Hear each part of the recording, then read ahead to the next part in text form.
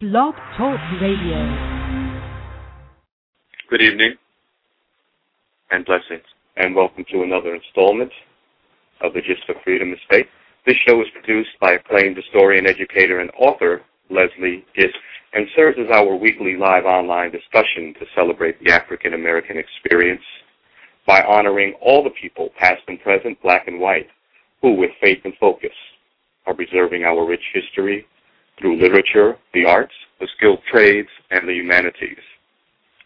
We thank you for joining us tonight, and we'd love you to be a part of tonight's discussion by calling in with your comments or questions to 347-324-5552.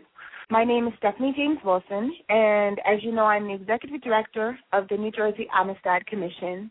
And my purpose here today with you teachers is to allow you all to have a little bit more tangible evidence of the importance of our history across the curriculum paradigm, to allow you to really learn about some more expansive stories and some lesser-known historical facts, as well as legal precedents that affect specifically minority communities, and one that will really, I think, be very expansive in regards of your curriculum initiatives and in regards of how you talk about the extensions of slavery with your students.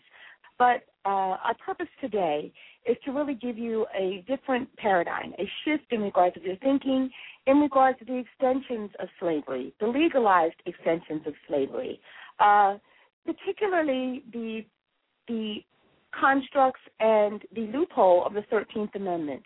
Of course, the 13th Amendment that we all review with our students stipulates that slavery or involuntary servitude is abolished in all places except for when someone is duly convicted of a crime. And we have all learned of the history of African Americans and the criminal justice system. We've all learned about how that caveat in which we talk about how minority populations in this country are most effectuated by that clause. And we look at those extensions throughout Reconstruction and through the 20th century. We're going to today discuss the whole idea of peonage. Now, I know it's a term and a subject that is not often covered in our curriculum. It's not often covered with our students. And there's a wonderful documentary that has been out and has been produced by one of our guests that's here with us today that is really elucidating this whole idea of the peonage structure in our country. I really want you to be able to digest this information, to be able to really think about how it will expand your lesson planning and your discussions in regards to involuntary servitude, the extension of our prison systems, and also how a punishment of a crime for capricious and sometimes arbitrary things can be used to justify extensions of slavery well into the 20th century for minority populations. With us today we have Sam Pollard, world-renowned filmmaker and filmmaker for the film Slavery by Another Name that we will be discussing. And also this film, of course, is based on a book that I have given to you all to add to your school libraries by Mr. Blackman, and also Gloria Brown Marshall, a constitutional law professor from John Jay University who has done an extensive amount of work on African Americans and the Constitution, looking at case load, fact, history, and also the context of African American referenced in the Constitution. So I really would allow you all to just enjoy the film and also enjoy the discussion that we are present here today and really think about, as this commission is really asking you to extend your curriculum initiatives, to begin to think about how this can be included in your K-12 initiatives in your respective classroom. Thank you. And we came up with a proposal and a budget of approximately about $1.3 million, and we applied for a major grant to the National Endowment of the Humanities.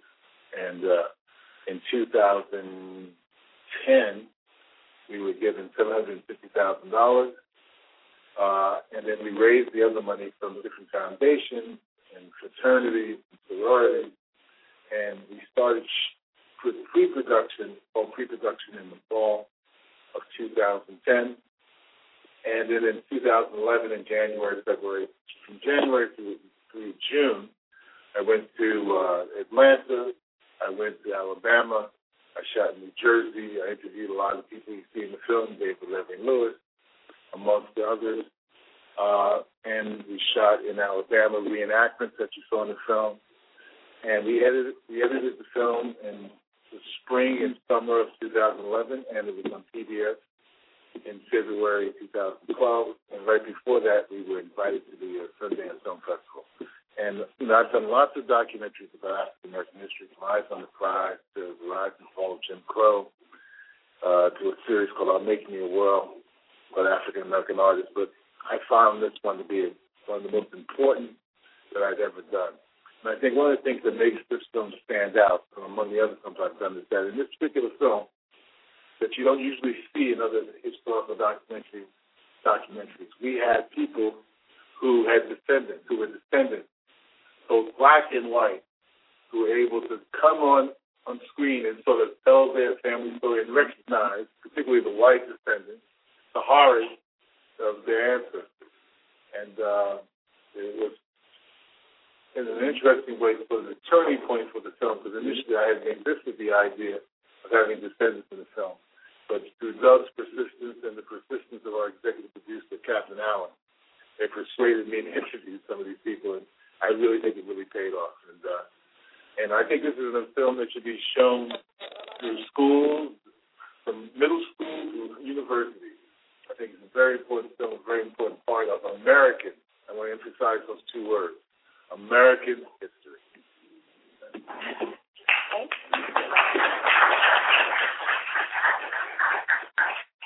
I just wanted to go back to my area of legal history.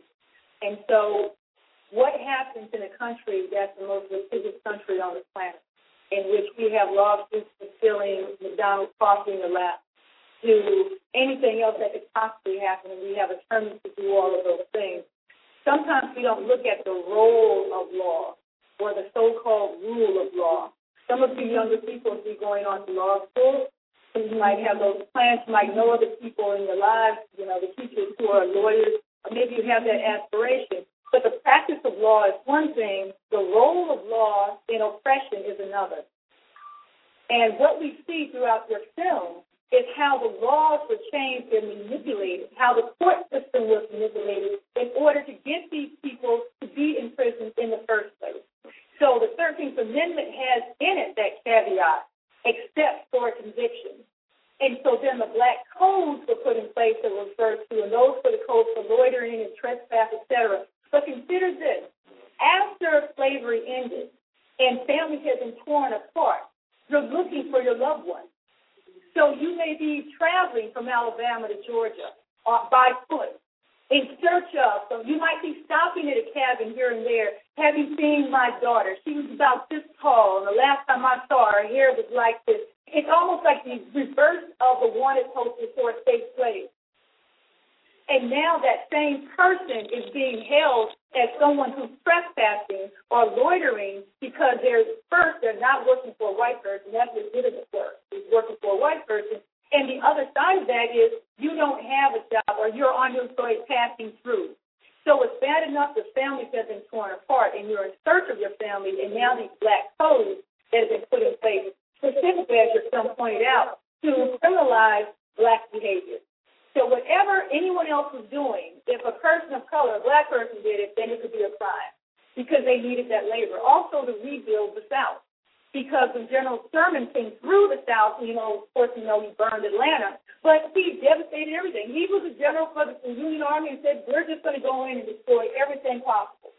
So they had to rebuild the South. The 14th Amendment gives black people the right to citizenship at birth, and equal protection due process. But if you go to the last section of the 14th Amendment, people rarely read, and actually it's 1868 for the 14th Amendment, but people rarely read that section. It says the federal government is not going to reimburse the South for any losses that occurred during this war. So remember, Lincoln had already emancipated the slaves in the South. Those slaves, those enslaved people, were of a certain cost. They were collateral. They used to sell off a slave in order to earn extra money.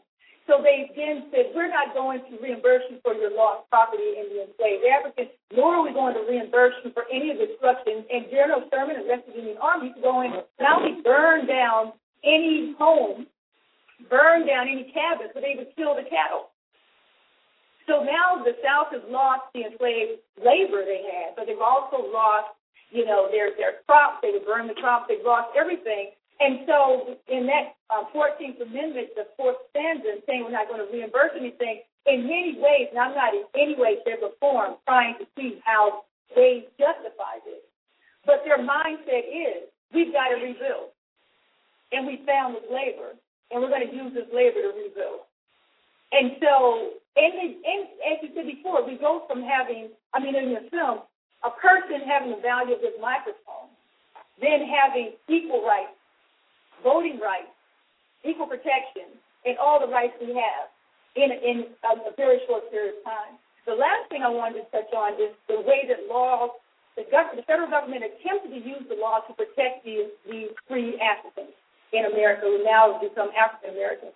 They passed anti-Ku Klux Klan Act because the Ku Klux Klan had started, and Nathan Forrest, who had been a general in during the Civil War for the Confederate Army, was known for his butchery of African soldiers. So Nathan Forrest was the one who began the Ku Klux Klan. And if you go back and you find Fort Pillow, and what happened basically was a battle, and at the end, this battle was one in which the Confederate soldiers overwhelmed the Union soldiers, and when they did, they found these black soldiers who then gave themselves up. They were using, of course, what they thought was the game of war, or the rules of war, in which if you are being taken prisoner, you lay down your weapons and you give yourself up, you raise your hand. And when Nathan Forrest saw that what he had captured were black soldiers in Union uniforms who had actually been firing on his soldiers, he was so irate, he had all of them killed. Now, they claim that, just because you might have already studied this, earlier, but they claim that it wasn't, he didn't order them killed, that the soldiers just did it, and he didn't, he went to, Macy's and came back or something, but, and then they were dead. But they also had, a mass burial. So I guess he didn't know about that either. It was extra holiday sales. They were going for a long time. But in Vietnam. So this whole idea of then they try to prosecute him, and once again they use the law to attempt to do what's right and then lack the moral courage to follow through, as we see with the film. And this has happened again and again. And as we go through, by the end, I really want to connect this with the prison industrial complex today. So, one of the things that I found completely frustrating was the fact that the federal government would step up and step back, step up and step back, step up and step back. As someone who doesn't deal with constitutional law, what does that mean? That the federal government never seems to want to really take the bullseye on? It's because they're politicians, and they want to be reelected. And as has been pointed out, when Lincoln said, if I could save the Union without freeing any slaves, I would. So it wasn't that he had a heart of gold, but he was a practical person. And he knew the way the country was divided in this manner, half enslaved and half not, couldn't survive. And so at the end of the day, he made a very practical political, solution. And the solution was, I'm going to free these particular Africans in the South. That will now undermine the Southern economy, but it would also give soldiers to the Union Army. So it helped both ways. It's a very practical solution to this. But the concern I have is the change in the political climate when he was assassinated. Then Johnson comes in, and Johnson wants to appease the South, and that's when we leave the Africans are basically out vulnerable because we've taken away the soldiers who are protecting them and ending Reconstruction. So we start off early on with the Anti-Ku Klux Klan Act and then the Civil Rights Act. You think of the 1964 Civil Rights Act as the Civil Rights Act. The Civil Rights Act began in the 1860s And they began in the 1860s because the federal government knew the state governments were not going to protect the rights of the free Africans. They knew it. The federal government knew that the sheriff and the local law enforcement would not protect those rights. They knew the courts would not uphold those rights. So they had an overlay of several civil rights laws that were put in place to protect blacks who wanted to vote, to protect blacks against oppression and terrorism, against the Ku Klux Klan. They had those provisions placed in there. The concern, once again, is then they lost the political will because as the smaller legislations began to enact the Black Code that led to Plessy versus Ferguson in 1896. So when Plessy versus Ferguson happened, and you know the story of Plessy, of course you do. He was an octoroon. Plessy was, Homer Plessy was an octoroon, and he was a civil rights activist in New Orleans. They had civil rights activists before Thurgood Marshall. Still, he was a civil rights activist back then. And they saw these segregation laws being put in place. They saw these things, they saw all these things happen, and they wanted to step up and do something about it. So Plessy decided he was going to board a railroad car that was intrastate. It's like it wouldn't be New Jersey, but think of a railroad that's just within the boundaries of the state. And so in boarding that train, he decided he's not going to sit in a designated black section, which was in the front of the train. So all the smoke and the soot from the engine would fly in. They only had a hole in the floor for a toilet. I mean, it was despicable. And the white section was totally different. So he said, I'm going to sit in the white section. Now, he's an octoroon. An octoroon means he's 1/8 black. So he's so light. And it's like some people are like, I'm so light. Yes, but you have to be able to pass for white, and he could. Not just be light. You know, it's not in your mind you might look like you think you're almost pass for white. You have to be able to actually go to a Klan meet and not be discovered. Kind of way. So now he sits there. The conductor comes in. Somehow, the history tells different stories. The conductor knew who he was, either by his activism in the community, he knew who he was, and he arrested him. And then Homer Plessy appealed his arrest, challenging the segregationist law that separates blacks and whites on the railroad cars. He was told not to follow through with this case. He was told of the 9 Supreme Court justices there weren't enough. You need 5 in order to overturn these laws. But he said, I'm going to do it anyway. He takes the case to the U.S. Supreme Court, and that's where we get separate but equal from that Plessy case. And they decide that they can then segregate by race. They don't have to, but if they want to, they can. And, of course, by then everybody wanted to. And just to have the effect on voting rights, which I think is very important, because as these people in peonage were taken out of the social system, they were also taken away from any ability to vote. To change the politicians who were in place, making the laws, creating the segregationist society. And so from 1896, in I believe it was Louisiana, there were over 100,000 registered black voters. Over 100,000. By 1900, after Plessy versus Ferguson had been in place, that number was down to a little over 5,000. So once you see how the federal government, you know, the U.S. Supreme Court, which is the federal government, now rules these people don't deserve to be in the same space, the same social setting, and everything's a social setting. This is a social setting that would have to be segregated. A theater is a social setting. Black people had to sit at the top and white, you know, and below. Bathrooms are social setting. Even a cemetery was a social setting. There was a black cemetery and a white cemetery. Yes, and actually that's the last segregated place there is. There are still black morticians and white morticians. And to the point there were black hospitals and white hospitals. Everything was segregated. We think about it, schools and water fountains, but it even had segregated windows. It's because what happens, you look out the window and you might say, wow, looks like it's going to rain. Someone responds, yes, I think so. We've had a social setting. So you can't even look out the same window at the same time. So when you think about how society was segregated and harsh during that time period, then you can better understand when it comes down to the criminal justice system, how they could treat people in this despicable way, because even people who were free had and people of color, not just blacks, but also Native Americans, Asians, Latinos, how people were treated during that time so we can better understand how they turn a blind eye to the treatment of those people in prison. But you were going to talk about the setting of, I think what happened in the 1880s and the 1890s in the South was the beginning with the incubation for the prison industry. Definitely. Yeah, it was. As a matter of fact, many of you, I'm sure, know about the prison industrial complex and the idea that we have these prisons located in rural communities in which people work. They might have made this furniture in years, especially since this is a state college. Because since they work for the state, yes, they make the furniture for the state. And they have other types of jobs they do. Why isn't it peonage? Why isn't it indentured services? Why isn't it slavery? What do you think? Because they're paid something.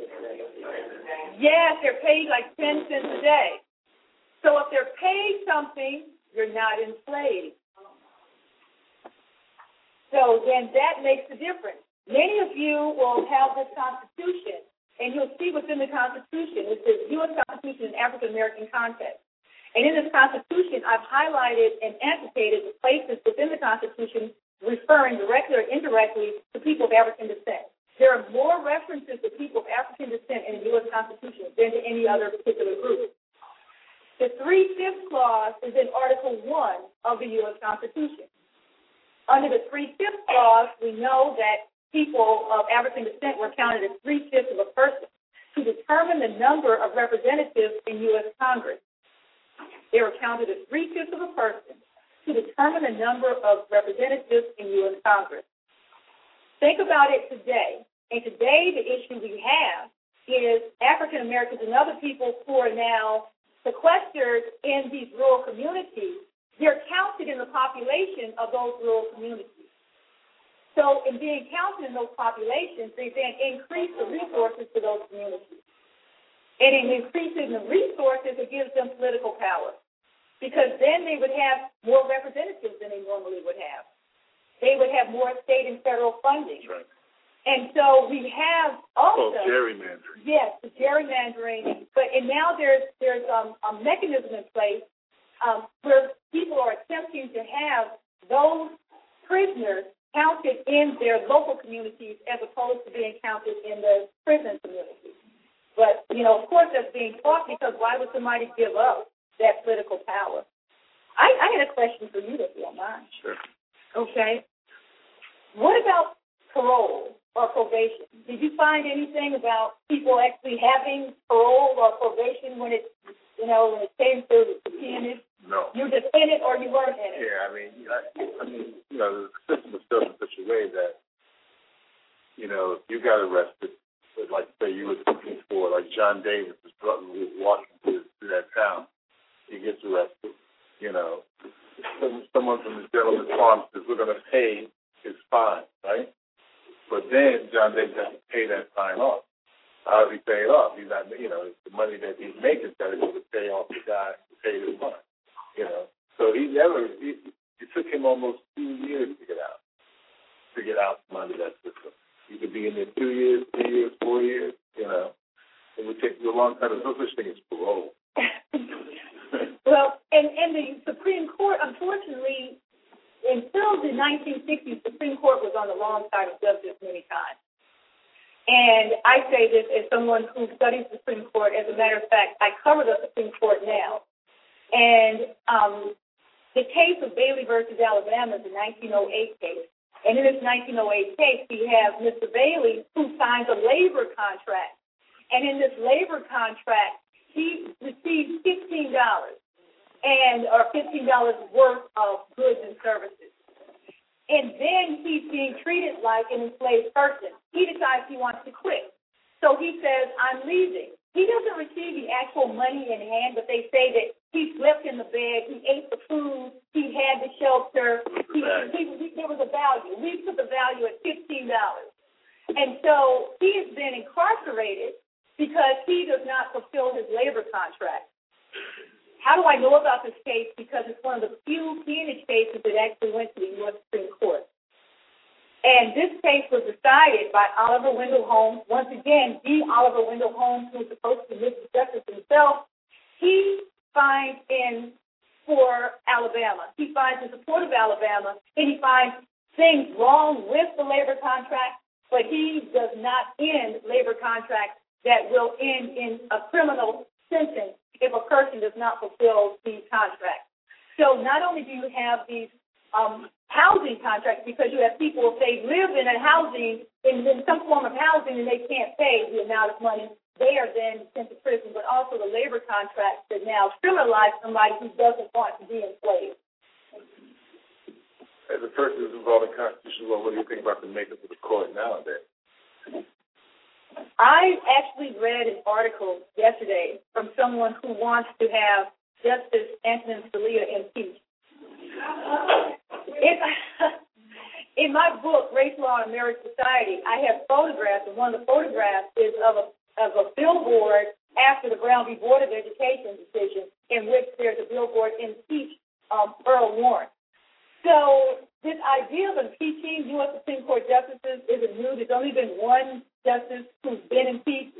That was, why you have to ask me? I was just going to say it, and now you ask me, but let's go back. Okay. But the idea is that justice is supposed to be objective in many ways, and people are not seeing the U.S. Supreme Court as objective as they should be. I have certain concerns about a court that's comprised of justices who have not practiced criminal law, and yet they are making major decisions around criminal law and criminal justice. And that's a concern. I think perhaps the Supreme Court justices are so sequestered, they don't really understand how their decisions affect day-to-day life. I want to give you two examples. Okay. One is the Florence case, and this is a New Jersey case, and some of you may be familiar with the case of Florence versus Burlington County. Of course you are. It's the one in which you have Albert Florence, who was in his car, and he was picked up. Yes, the strip search case. He was picked up for a fine he had already paid, and he was taken to a local Burlington County jail. He was strip searched. This African-American male was actually strip searched twice. He was made not only to shower with de-lighting powder, but he was also made to squat, to cough, and many of you guys know what I'm talking about, okay, and ways to reveal whether or not he was hiding anything in any of his cavities. And he had to go through this twice for a non-criminal fine. The U.S. Supreme Court was then asked to rule whether or not this was a violation of his Fourth Amendment rights, and the court said no. So now, just like Plessy versus Ferguson, local jurisdictions across the country can strip search anyone who's been detained and put in the general population of their local jail. Anyone, man, woman, or child, may be strip searched. So when I talk about the Supreme Court, what makes me excited about it is the fact that I want other people to watch the court, watch the decisions, and realize that Florence decision affects your life. Because at this point, we have the extinction of, I have to say it, slave catchers, etc., with stop and frisk. Yes. So I'd like, from slave catchers to stop and frisk. New book title. Okay? Because when I'm looking at the idea of stop and frisk, it goes back to this sense of we are suspicious of you standing around. We're suspicious of you acting in your own free will. Just being able to walk down the street, drive your car, whatever you're doing, you need to be checked. We need to understand that you are not a danger to us. We want to put you in our system, our criminal justice system. If nothing else, put your name in. And the idea of the humiliation, there was an article in the New York Times not too long ago about women who are stopped and frisked by male officers. And their pocketbooks going through. All of this is taking place. For teachers, I would like your students it happens to you. Understand that this is happening to other people. If we give people the power to let it happen to people of color, pretty soon it's going to get to the other people as well. Law is not race-based on its face anymore. They might draft a law called the Anti-Terrorist Act. We're thinking, oh, it's just for people who look a certain way. The law is on the book and can be expanded to be used against anyone. So we have to keep these things in mind that as we consider the U.S. Supreme Court, it's a third co-equal branch of government that has just as much power as the president, just as much power as Congress, and it's only 9 people. And they're not objective as you think they should be. No. I don't believe it. As a matter of fact, a recent poll has indicated only 44% people believe polled believe the Supreme Court is objective. Yeah, they only 44% believe, and that's the lowest rating they've had in the last 25 years. Is there a list of corporations that utilize I don't know if there's a list, but Doug in his research knows of some of the corporations. And, and I think that, some of them are based in Atlanta, like Coca-Cola, some of the banks in Atlanta, they were, their family descendants were involved in, the penal system. So Doug Blackman knows. He definitely knows, And then the city government. Because that was another way for city government to rebuild after the war, and then they liked it and said, we're going to continue this. Yeah.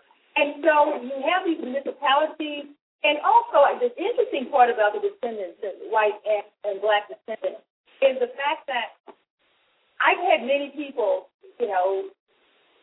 concerned about my stance on particular issues here or there. But one concern that they've had is the laws that have been put in place, for example, affirmative action, that was discussed earlier by the professor. The laws have been put in place like affirmative action. You have immigrants who may say, but my family wasn't here during that time period, so why should I have to deal with affirmative action? You have people who talk even about the penis system, but my family didn't do it. But to actually see the descendant of the family and see they're doing pretty well, because they have the inheritance actually given to them over time. What was earned on the backs of those incarcerated men is now the dowry of the great-grandchildren. I don't see them giving anything back. I'm not saying they have to, but I'm looking at this. That's the closest example that you can see of how discrimination has gone through generations and benefited generations who can say, I honestly had nothing to do with this. But you still are benefiting from the system. This is a direct way to look at it. Other ways are much murkier. But this is one direct way for one to see how they have benefited generationally down the line. And there are many, many other ways. But I think it's something that we have to look at. The benefits of some. And as I've said, it's like, if Brown v. Board of Education in 1954 spoke of this sense of inferiority that should not have been based on placed on the shoulders of blacks, it should not have been based in reality, then weren't whites given a false sense of superiority? And if blacks are still carrying this sense of inferiority, are whites still carrying this false sense of superiority? And how, these are things that we have to wrestle with, not just as teachers, but as you see the young people buying into the system. What do you do? If they buy into a false sense of superiority, and you see some people of color buying into, even like, I teach at John Jay College, so in New York City. I have everybody from all over the world. And I have Asian students who never knew that there was a Chinese Exclusion Act in this country in which Chinese were forbidden from coming to the country, and once they were here, from being citizens. Right. So this whole idea of Asians being the model minority, it's like, wow, because you didn't stand up and say something. When actually you did, but they have not taught you the times that Asians, Chinese, and others have stood up, Japanese and others have stood up and protested, nor have they talked about the protest of Native Americans, because they want people to be basically docile and believe that black people are only ones causing trouble. Someone has a hand up. Does come on your point, there is individuals that participate in the system.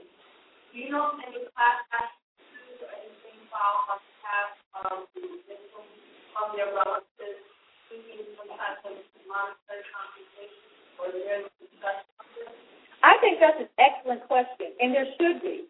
And I was looking at it from the standpoint, if we can go back to these priests who abused these boys 20, 30 years ago, then why can't we open up these other cases? Why can't we go back, and maybe we can't go all the way back to the 1930s or 1901, because one thing that I've seen happen time and time again is they say, but that was law. That was the law at the time. Slavery was the law. Escaping from slavery was a crime. So when they say that segregation was the law, so if you fought against segregation, you were breaking the law. I think my concern is that they're going to say that was the law at the time or something like that. But I do think there should be a way to go back and review whether or not we could bring some type of action. But you need a Rosa Parks or Herman Flex, someone to stand up and do that. Right? And you have those relatives, and that evidence. So I think it's interesting. I think our young Harriet Tubmans in the room, our young Frederick Douglasses, our young John Browns in the room, I think it's very important that we understand when we talk about race in different ways that there have always been people who were in the oppressed group standing up for what was right. Always. In my book, Race Law in American Society, 1607 to present, I go back to the 1600s. And there were people then, there were white people standing up for those people who were enslaved. There were black people standing up for the Native Americans. There were other people standing up for the Asians. It wasn't just the people in that group standing up, but we'd never get to this point. There's always been people from other groups standing up as well for what was right. And even if some of them lost heart halfway through or became political cowards, politically afraid, then or oh yes, John Brown. Yeah, John Brown or But even when John Brown was facing death, he said this is how he wanted to live his life. He was willing to give his life for that. And I'm not saying people have to give their lives. You don't have to really give your careers. You can be weekend warriors. Yes, and think about that. Be a weekend warrior. But at this point, trying to plant that seed of activism in the minds of young people you're teaching, I think is very important because young people made big differences in the civil rights movement all the time. Young people made the differences in the movements that changed the country and moved it. No one person can change the entire country, but as people then work through envisioning what type of country do you want to live in? And what kind of country do you want your grandchildren to live in? And many of you are like, grandchildren? Wait a minute, I don't even have a steady girlfriend. But I think it's very important. It's very important to envision a country beyond your generation. That's how we got here. People envision a country beyond their own generation. And we're those people who are the recipients of that. And now it's time for us to envision a country beyond our generation. And these people in peonage, it breaks our heart, and I think it's something that we owe to them to try to. Your film is paying homage to them, but now that we know, we need to do something with the information. Become active. Mm-hmm. Right. So.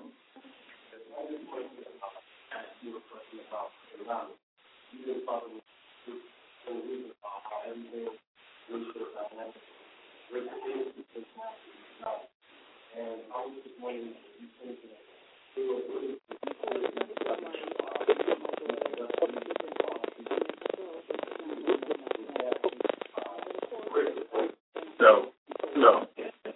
No, it wouldn't break the country. Listen, when the Japanese Americans asked for reparations for those their family members were interned during World War II, and the federal government decided to pay a certain amount of money to all those interns, it didn't break the country. It wouldn't break the country at all. It would probably cause major havoc with people who are African Americans after the generation, but it wouldn't break.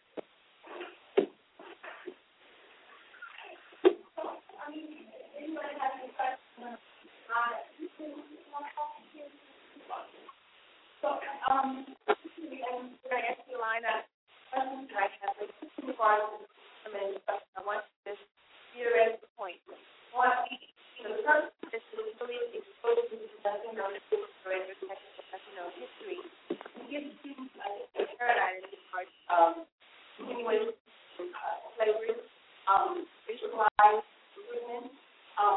Pollard to the district surrounding. And so the office, especially the first day conversation we're having now, are not new. And so when you're looking back at the curriculum and the website, one of the websites, there are a number of primary sources that give you the slave codes for Mississippi and specifically for Alabama that get quantified almost immediately as soon as you begin to see the Emancipation Proclamation and the 13th and 14th Amendments passed.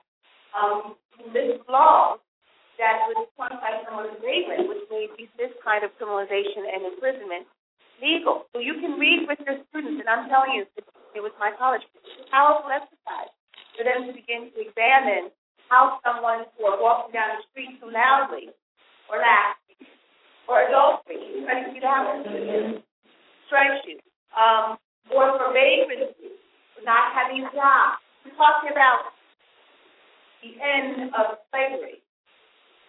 As Mr. Marshall said, people are trying to find unify with families. To be convicted of vagrancy, which means you can be criminalized for people who have just been granted freedom, means you're restricting their movement, breaking curfews. We saw the images of children. The number of children that are convicted of crimes, criminalized, and put in the system is large. Why? Because none of them are orphans. Orphan children at the end of a war are put places beneath it. So when you begin to really examine the documentation and we begin, the mythology, and I love the quote this last one ended in 1958 and 1941 is when he really saw the end of legalized slavery ended in this country. Really engage in that discussion because we do not discuss this. We do not study it. And the whole purpose of this curriculum is really to extend it for us, begin to have those conversations with something our textbooks have not handled. And it is, once again, I want to make it clear, we're talking about involuntary servitude.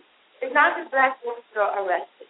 So beyond making it just a simple, simplistic black, white binary, and it's not just other states, we need to begin to examine the records of other states, other nationalities, other ethnic groups that are included. This is an American story.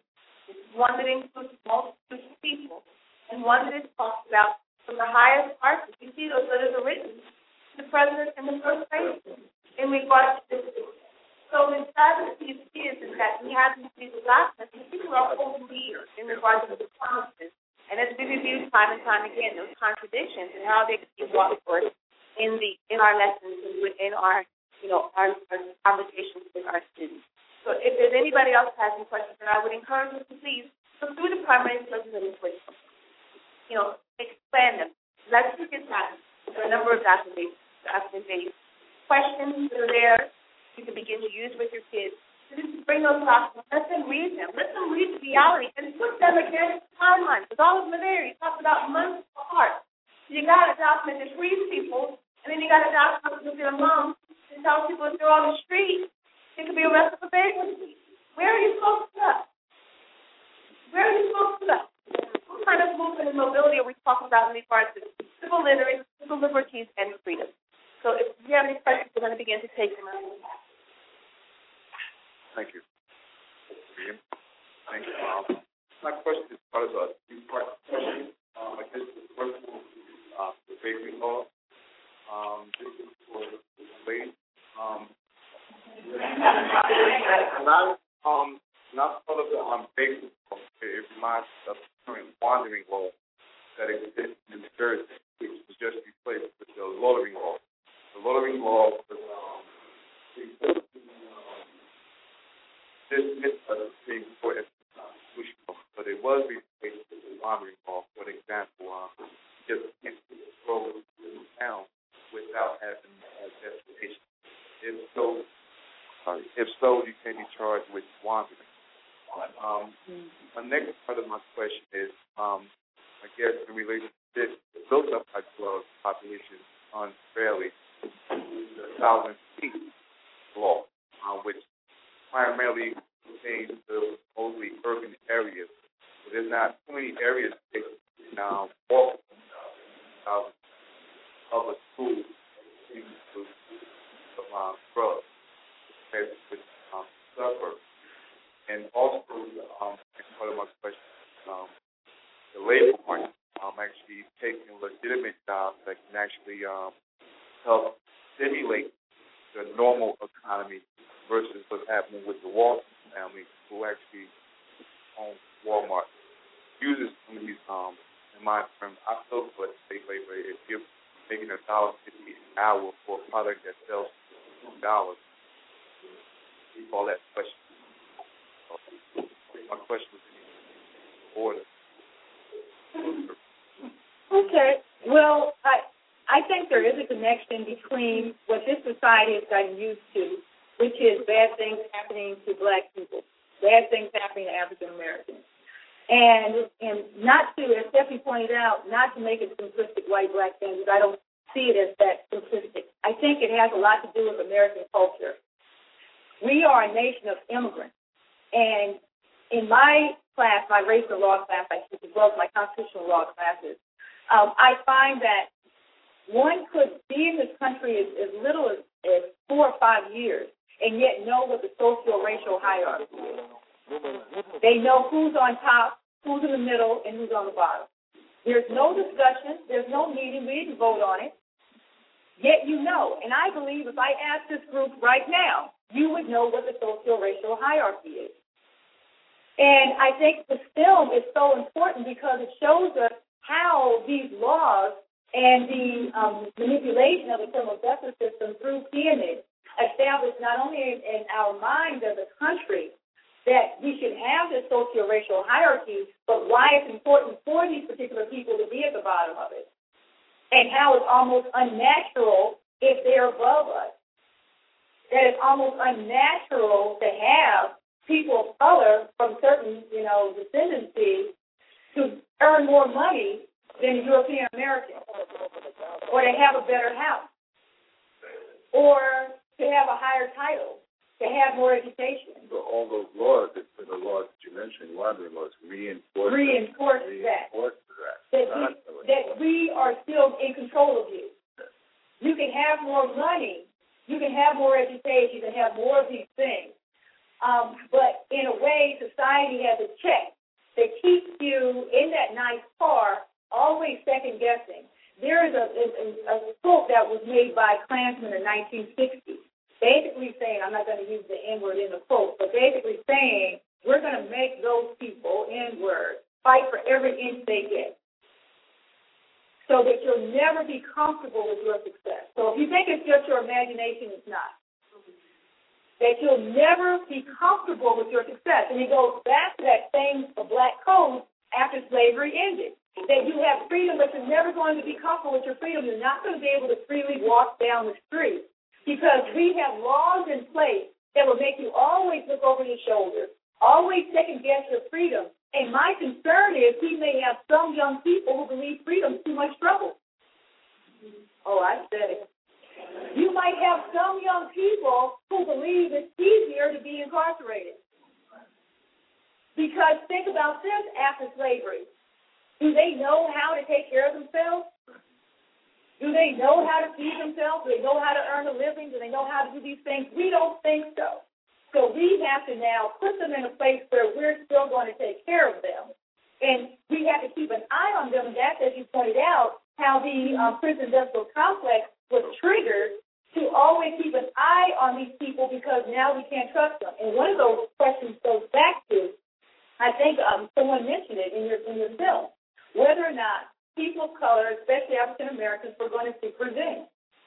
Right.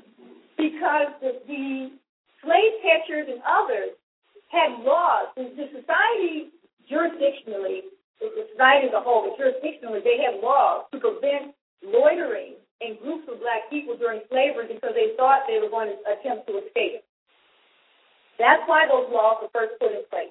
You could not have gathering of black people. In 1831, Nat Turner's revolt, in which he did kill, he killed 1 or 2 white people, but they ended up killing over 55 on a slave area in Southampton, Virginia. And I actually went back and went through that slave area, the same part of the country. country a year or so ago. After that 1831 revolt, all the laws changed for the most part to make it impossible for black people to be anywhere on the street alone. Or if they were with a crowd, if they were alone, they had to have a note in their pocket saying why they were there. If they were in any group whatsoever, the group could not be larger than 3, and a white person had to be there at all times. And the idea was to keep another revolt. I think the message of that is what we see now with loitering laws, what we see now with stop and frisk. The idea that we can't trust these people. 1, perhaps they don't know what to do with their own freedom. 2, they may be up to no good. And it's not just black people. It was young people. I grew up in 19...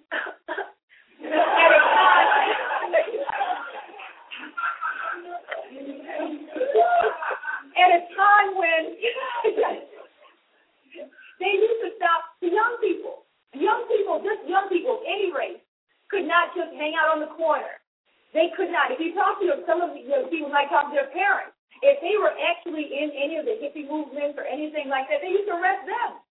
They were the main ones, who were thought of as the outliers, the people who were suspects. So when you fall into that suspect group, the idea that law enforcement then has to check on you. We have to make sure that you're not causing trouble. We have to make sure we know that you know we see you. And I think it's very important that we understand how these things work. But we also need to understand it might be one group today and another group tomorrow. And that's what concerns me, that sometimes we turn a blind eye when things happen to other people, and we think that it's not going to happen to us. We cannot do that. We're a nation of immigrants. We can't just say it's just us and not somebody else, because we never know. Once the power gets going, that ball gets rolling, it's going to roll over you next.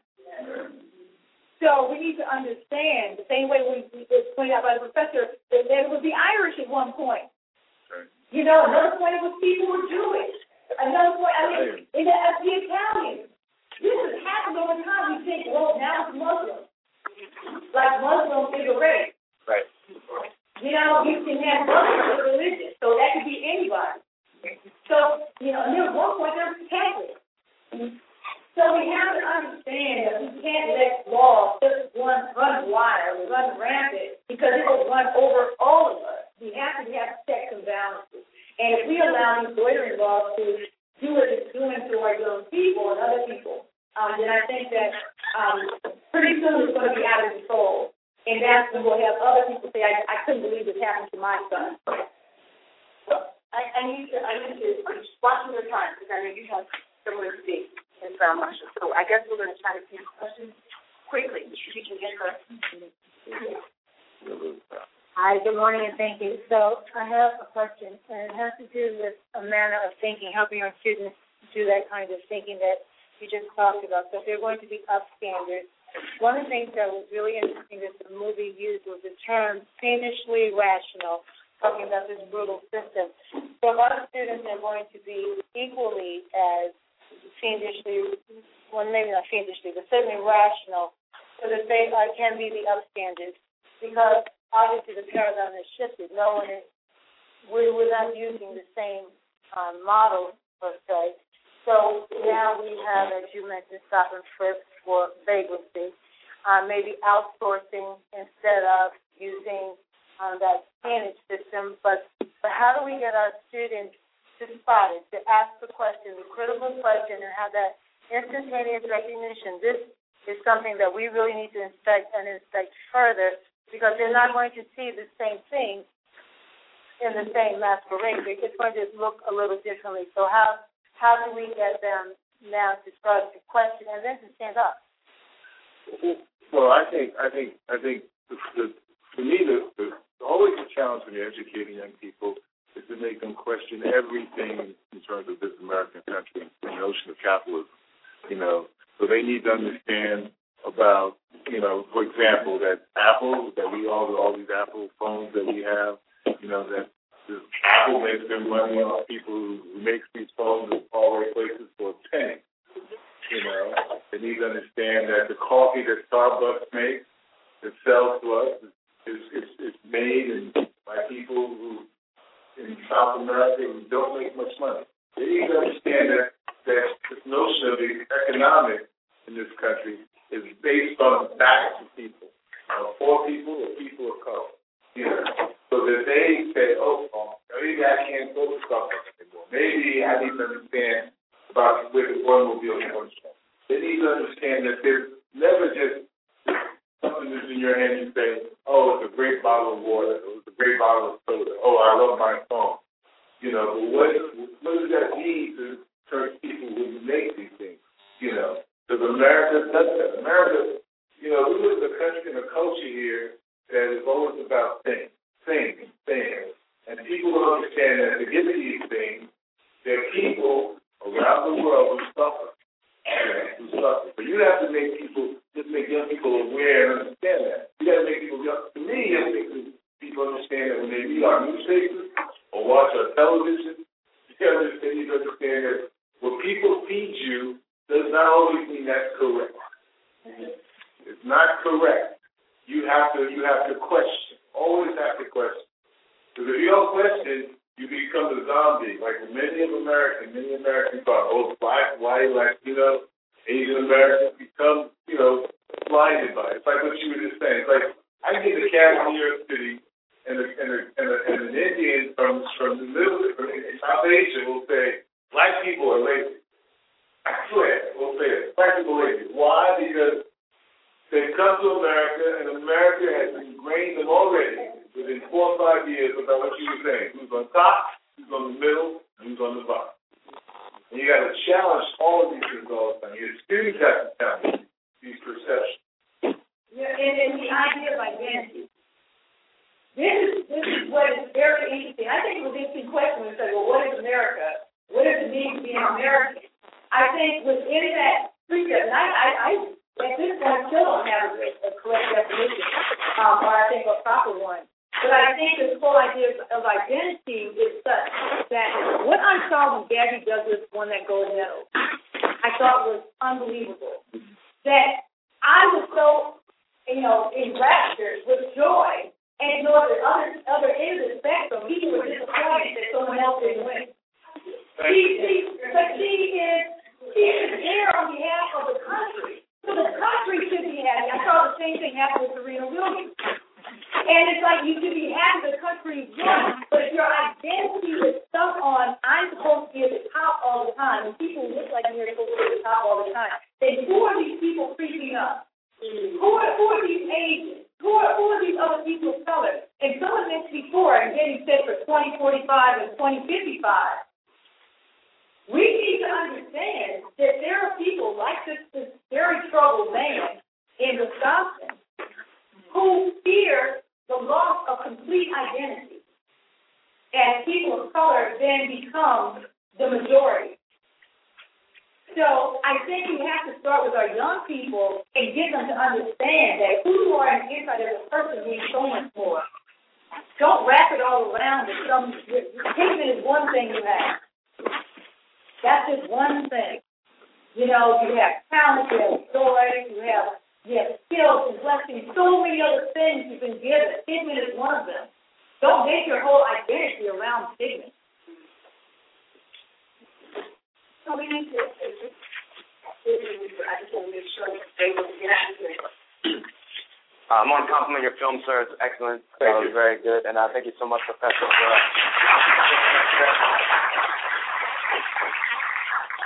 I'll give you the context of my question within my school. I'm a high school teacher in North, and my demographics of my class and the whole school is largely Black and Latino in various divisions within those two words.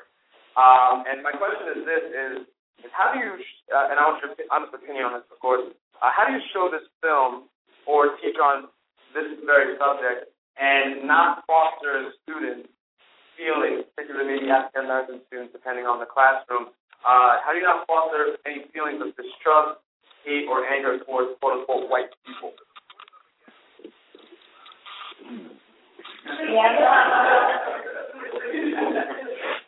I think we're on a continuum. I think it's right and good. I get upset when I watch the Holocaust movies, the Holocaust films, and I'm quite sure people of Jewish descent or people who practice Judaism, have the culture, see it as a group of people who were targeted. They were targeted because they looked a certain way, because they had certain last names. And I say the reason why I trip over the people is because some people don't practice their religion. And yet they're grouped up in that group too. And so I'm sure when they see those films, they see those movies, and they hear about the destruction that took place then, I'm sure it's an emotional thing for them. They have a number of feelings that they have to get through to the other side. And when they show those films later to younger people, those younger people then go through and ask the question, why did this happen to us? Why did they kick us? Why did they do this?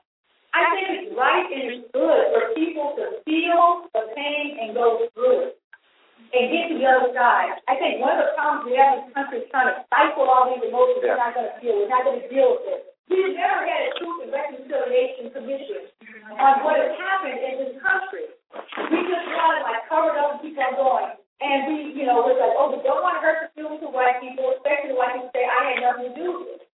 But I inherited this country and so did you. I didn't do anything, you didn't either. I can't hear this by myself. We're all in this together. And what I tell my students in my Raising the Law class is, this is what we inherited as a country, as a history. And we have to deal with it. Race is like religion is in the Middle East.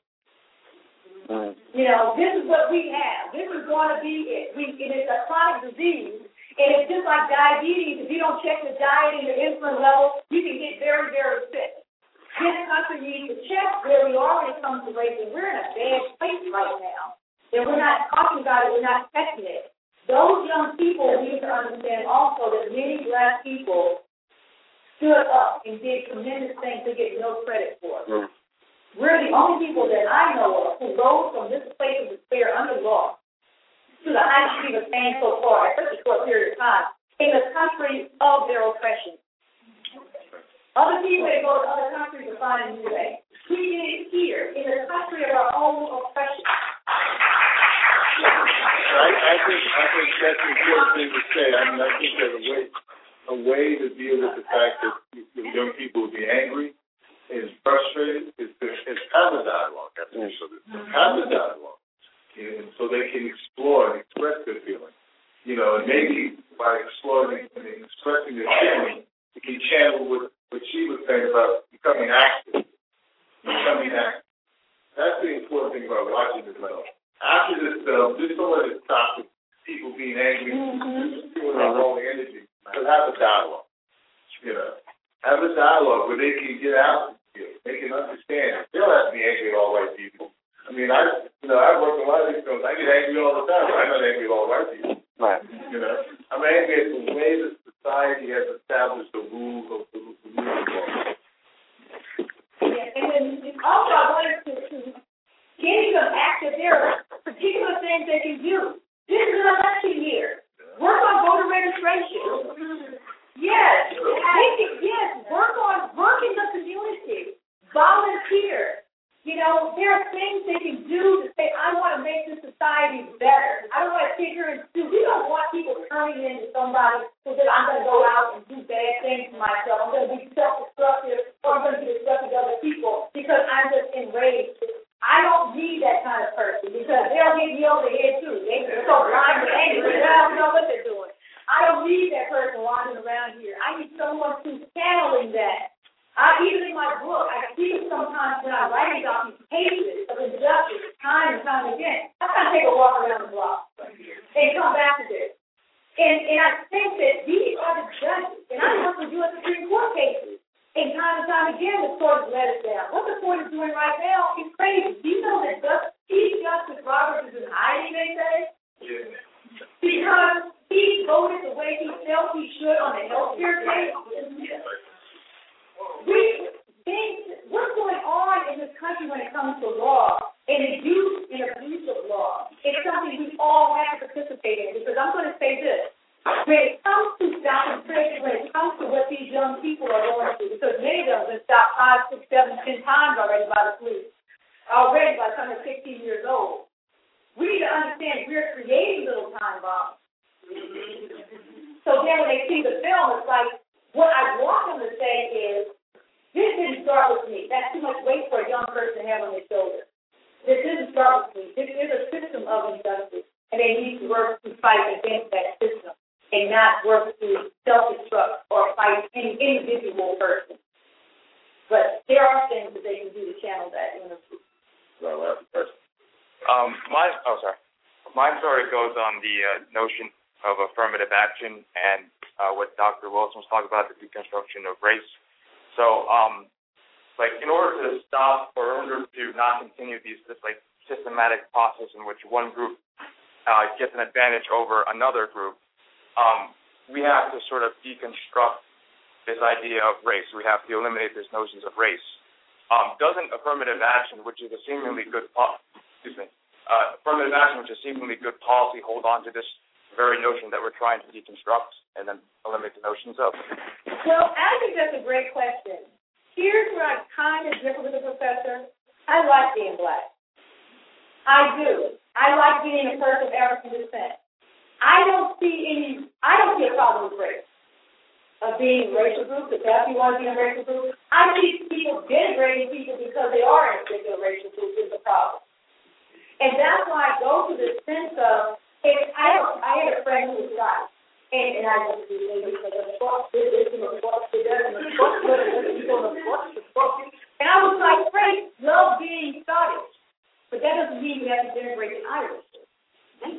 If you are into who you are, you don't have to denigrate someone else. And I think that's what's gotten lost, is the idea that we can't be in whatever group. I'm tall. We're going to admit we'll be tall people. Then what? Am I going to be short for you? What do you want from me? I am a person of color. I enjoy my color. It looks darn good when I'm not as tired. My concern is that I want us to learn how to be our own selves. And that's something we haven't learned. It seems like right out of the womb, the first thing we do is start a competition. And then we start the hierarchy. And we have to figure out how we have to be better than someone else. What I like in the Olympics, people are running there. They get there, somebody won because they were the best that particular day. But that doesn't mean all people who came in first that day are going to be the best runners always. And I think we brought into this notion that certain people can always be in the top of the class. Certain people can always be number one. And that's the notion that's tripping us up. Going back to affirmative action, I wrote an op-ed piece for CNN. And in the op-ed piece, I spoke about the issue of affirmative action being an imperative burden for all of us. I cannot be the only one arguing about affirmative action because we see the history. Now, are we still opposed to affirmative action because you have to give something up? So we just want leaders to have the burden of history. See, this is where the concern is. This is American history. Why am I the only one carrying the burden of what happened in this film? That's what I want people to think about. The burden should not only be on the shoulders of black people. The burden is an American burden to be spread across. And for people who are immigrants, as I pointed out before, they said, well, I had nothing to do with that. I said, yes, but you are now part of this country. And this is this country's history. His legacy, if you move to Israel, you would have the Israeli history and the Israeli legacy. Whatever country, if you move to India, you would have India's history and India's legacy. If you move to Russia, and so forth and so on. If you move to Russia, you have the history of Gulag. So whatever country you're immigrating into, you can't be in a little bubble that says, the country starts when I got here. The country was in place, it's going to continue to be in place, you get absorbed into it. And I inherited this country at birth, you inherited when you arrived.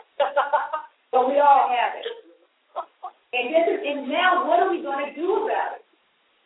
How are we going to make it a better place? We can't ignore it by saying affirmative action. It means that that's reverse discrimination. I had nothing to do with it. I didn't either. So we have to decide how we move forward. And just saying that racism is going to disappear if I ignore affirmative action, that's not going to do it either. So we have to come up with something better, much better than ignoring affirmative action. So, can I? So, I just, to bring it to a close, I want to thank Mr. Pollard, Tim Pollard, and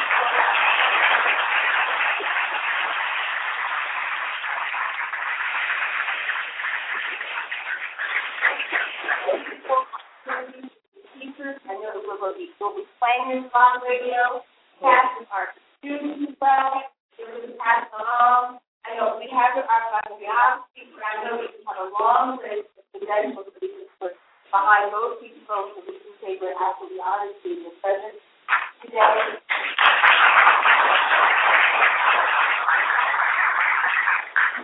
I thank you, and I know we need to go to lunch. Okay, so have a good afternoon. I'll see you back in Dixon. Back in Dixon, I don't even know. Thank you. That was the discussion after the film Slavery by Another Name. This is Rebecca Johnson here with the Gist of Freedom. That was Stephanie James Wilson, the Executive Director of the Amistad Commission, and this is the 6th Summer Institute for Teachers. Thank you.